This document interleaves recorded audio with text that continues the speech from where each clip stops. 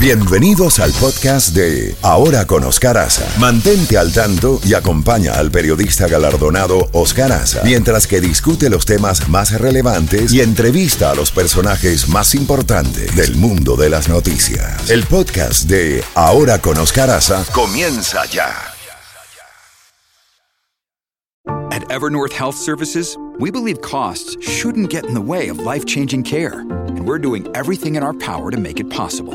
Behavioral health solutions that also keep your projections at their best? It's possible.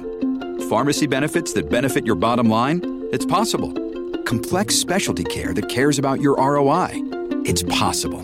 Because we're already doing it. All while saving businesses billions. That's Wonder made possible. Learn more at evernorth.com/wonder.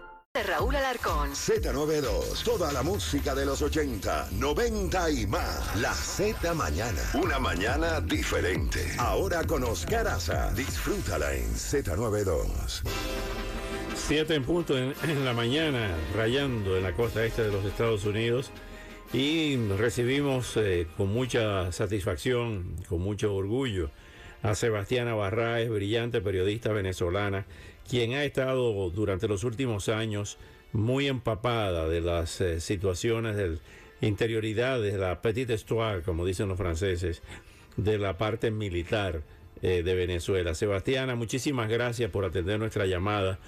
¿Cuál es la situación? Hemos estado leyendo un trabajo estupendo tuyo del 4 de febrero, del destino de esos militares que participaron en ese 4 de febrero, pero vamos a hablar de la actualidad. ¿Cómo está la situación militar ante estas tensiones que continúan viviéndose en Venezuela, donde la inhabilitación de María Corina Machado se ha convertido en una piedra de tranque con relación a los acuerdos de Barbados? ¿Cuál es la situación actual en la mañana de hoy? Infórmanos, Sebastiana, y bienvenida. Hola, Oscar, un saludo para ti, la audiencia, muchas gracias. Fíjate, la situación en Venezuela ha ido subiendo de tono, se han de alguna manera calentado las calles, se ha ido subiendo el tono político porque sin duda el régimen venezolano está utilizando todos los recursos, por cierto, no precisamente muy limpios y transparentes, para impedir el avance de la candidatura de María Corina Machado, y eso ha traído como consecuencia una serie de acciones implementadas al interior de la Fuerza Armada, utilizando a los militares y tratando de imponer la tesis de que pueden haber elecciones limpias cuando el gobierno pretende escoger al candidato que coloque la oposición venezolana. Esto es terrible porque realmente lo que demuestra es una vez más que no hay, digamos, buenas intenciones para llevar adelante un proceso electoral transparente en Venezuela. Pero ¿cómo está la situación en los cuarteles? Hemos estado viendo o leyéndote cuando nos dices que ha habido despidos, ha habido cancelaciones de una serie de militares de varios rangos, de varios niveles. En los mandos medios, los antiguos comecates, ¿cómo está la situación allí? Que son los que manejan tropas y parte de la tropa. Es interesante porque yo creo que aunque el régimen de Nicolás Maduro cree que controla la Fuerza Armada porque a su vez controla al alto mando militar, pues es absolutamente una apreciación errónea. Lo que sucede a niveles medios y bajos de la institución armada, pues es realmente muy preocupante porque esta institución que tiene la función esencial de defender el territorio y la soberanía, pues no solamente que se ha ido resquebrajando en sus bases esenciales, sino que además hay una desbandada realmente muy alta de profesionales de esta institución que han abandonado las filas de la Fuerza Armada y por otra parte, pues el ingreso de muchos de los nuevos militares, pues no está suficientemente filtrado, y por ello tenemos una cantidad de actos delictivos que se han hecho cada vez más presentes en materias de secuestros, de asesinatos, de narcotráfico, y es un panorama muy lamentable de la institución castrense, pero esa es la realidad que tenemos. Ahora, yo no dudo, y por supuesto estoy absolutamente segura, que esa parte de la institución que no está cancerígena, que tiene realmente la necesidad y el compromiso de que la institución castrense pueda recuperar un espacio profesional, un espacio apolítico en defensa del territorio y la soberanía venezolana, pues va a ejercer presión para que realmente en Venezuela se abra el compás de ese espacio necesario democrático que los venezolanos necesitan, porque la crisis en Venezuela es en estos momentos brutal, realmente es brutal. La crisis económica, la crisis social es realmente asfixiante para el pueblo venezolano. Hay peligro de una guerra civil, por ejemplo, si se cierran todos los caminos, si se terminan violando los acuerdos de Barbados, desconociéndolos por lo menos, si con los grupos chavistas continúan atacando con palos y piedras a los simpatizantes de María Corina Machado y de todo su sector opositor, ¿a dónde va a llegar esto?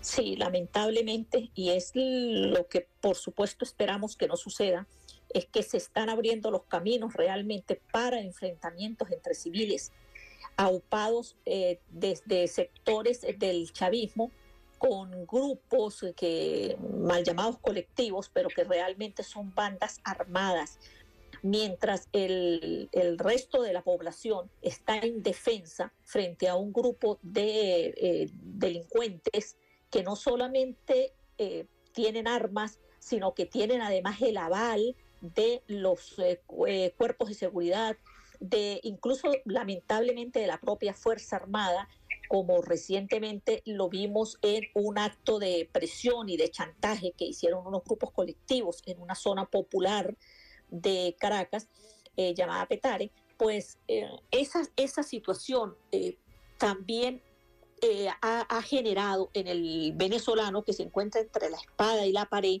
una situación de impotencia, de rabia, de frustración. Y mira, Oscar, eso es muy peligroso en los pueblos, que uno no sabe cómo pueden reaccionar en un momento determinado. ¿Sigue presencia cubana dentro de los cuarteles militares venezolanos? Sí, por supuesto, y no solamente la cubana, la rusa y los iraníes, por supuesto que hacen presencia incluso en el propio Comando Estratégico Operacional de la Fuerza Armada, que digamos es la institución clave en lo que al poder castrense se refiere, y están en el seno del propio Fuerte Tiuna. Y esta actuación de los cubanos, que tienen claros intereses, digamos, para los intereses de la revolución cubana, explotando lo que pueden de la revolución bolivariana, pues esos intereses de los agentes cubanos en territorio venezolano se han mantenido durante años y han hecho un reforzamiento con grupos de la guerrilla colombiana, tanto de la FARC como del Ejército de Liberación Nacional. ¿Qué papel está jugando Gustavo Petro, que quiere aparecer ahora como mediador? Juan Guaidó me decía hace 2 noches que era un mensajero, el presidente Petro.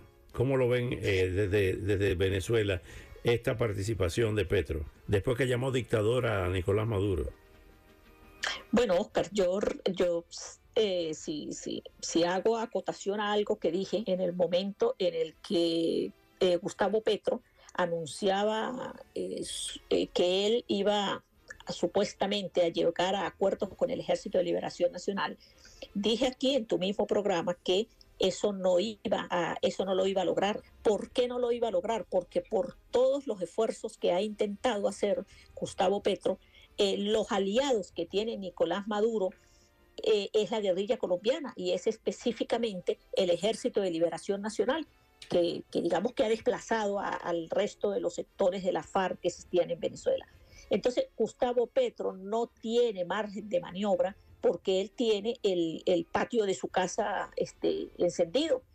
Tiene serios problemas, no solamente políticos, sino además por la crisis social que se está viviendo en Colombia y sin duda por no tener la capacidad para poder enfrentar a estos grupos irregulares armados en su territorio. Entonces, mucho menos uno pudiera suponer que él tiene también el tiempo, la capacidad y la voluntad para poder ejercer como mediador en estas circunstancias que vive el país.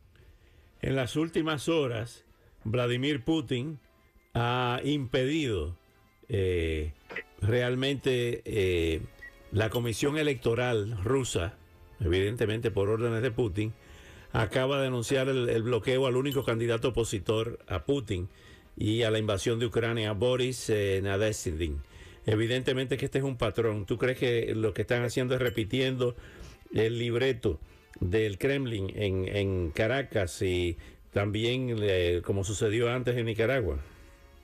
Por supuesto, es en la historia de los países que han aplicado este tipo de regímenes y que los mandatarios lo único que pretenden es quedarse en el poder, pues lo hacen a costa de cualquier cosa y para eso tienen una receta. Y la receta establece, entre otros aspectos, eliminar a los candidatos que se les oponen. La diferencia que nosotros podemos decir tajantemente es que Venezuela no tiene precisamente el poder, digamos, que en este caso tiene Putin en Rusia, porque pues Venezuela tiene un problema, digamos, grave desde el punto de vista político, social, donde el régimen venezolano está haciendo aguas en sus propios grupos, en sus propias agrupaciones políticas aliadas.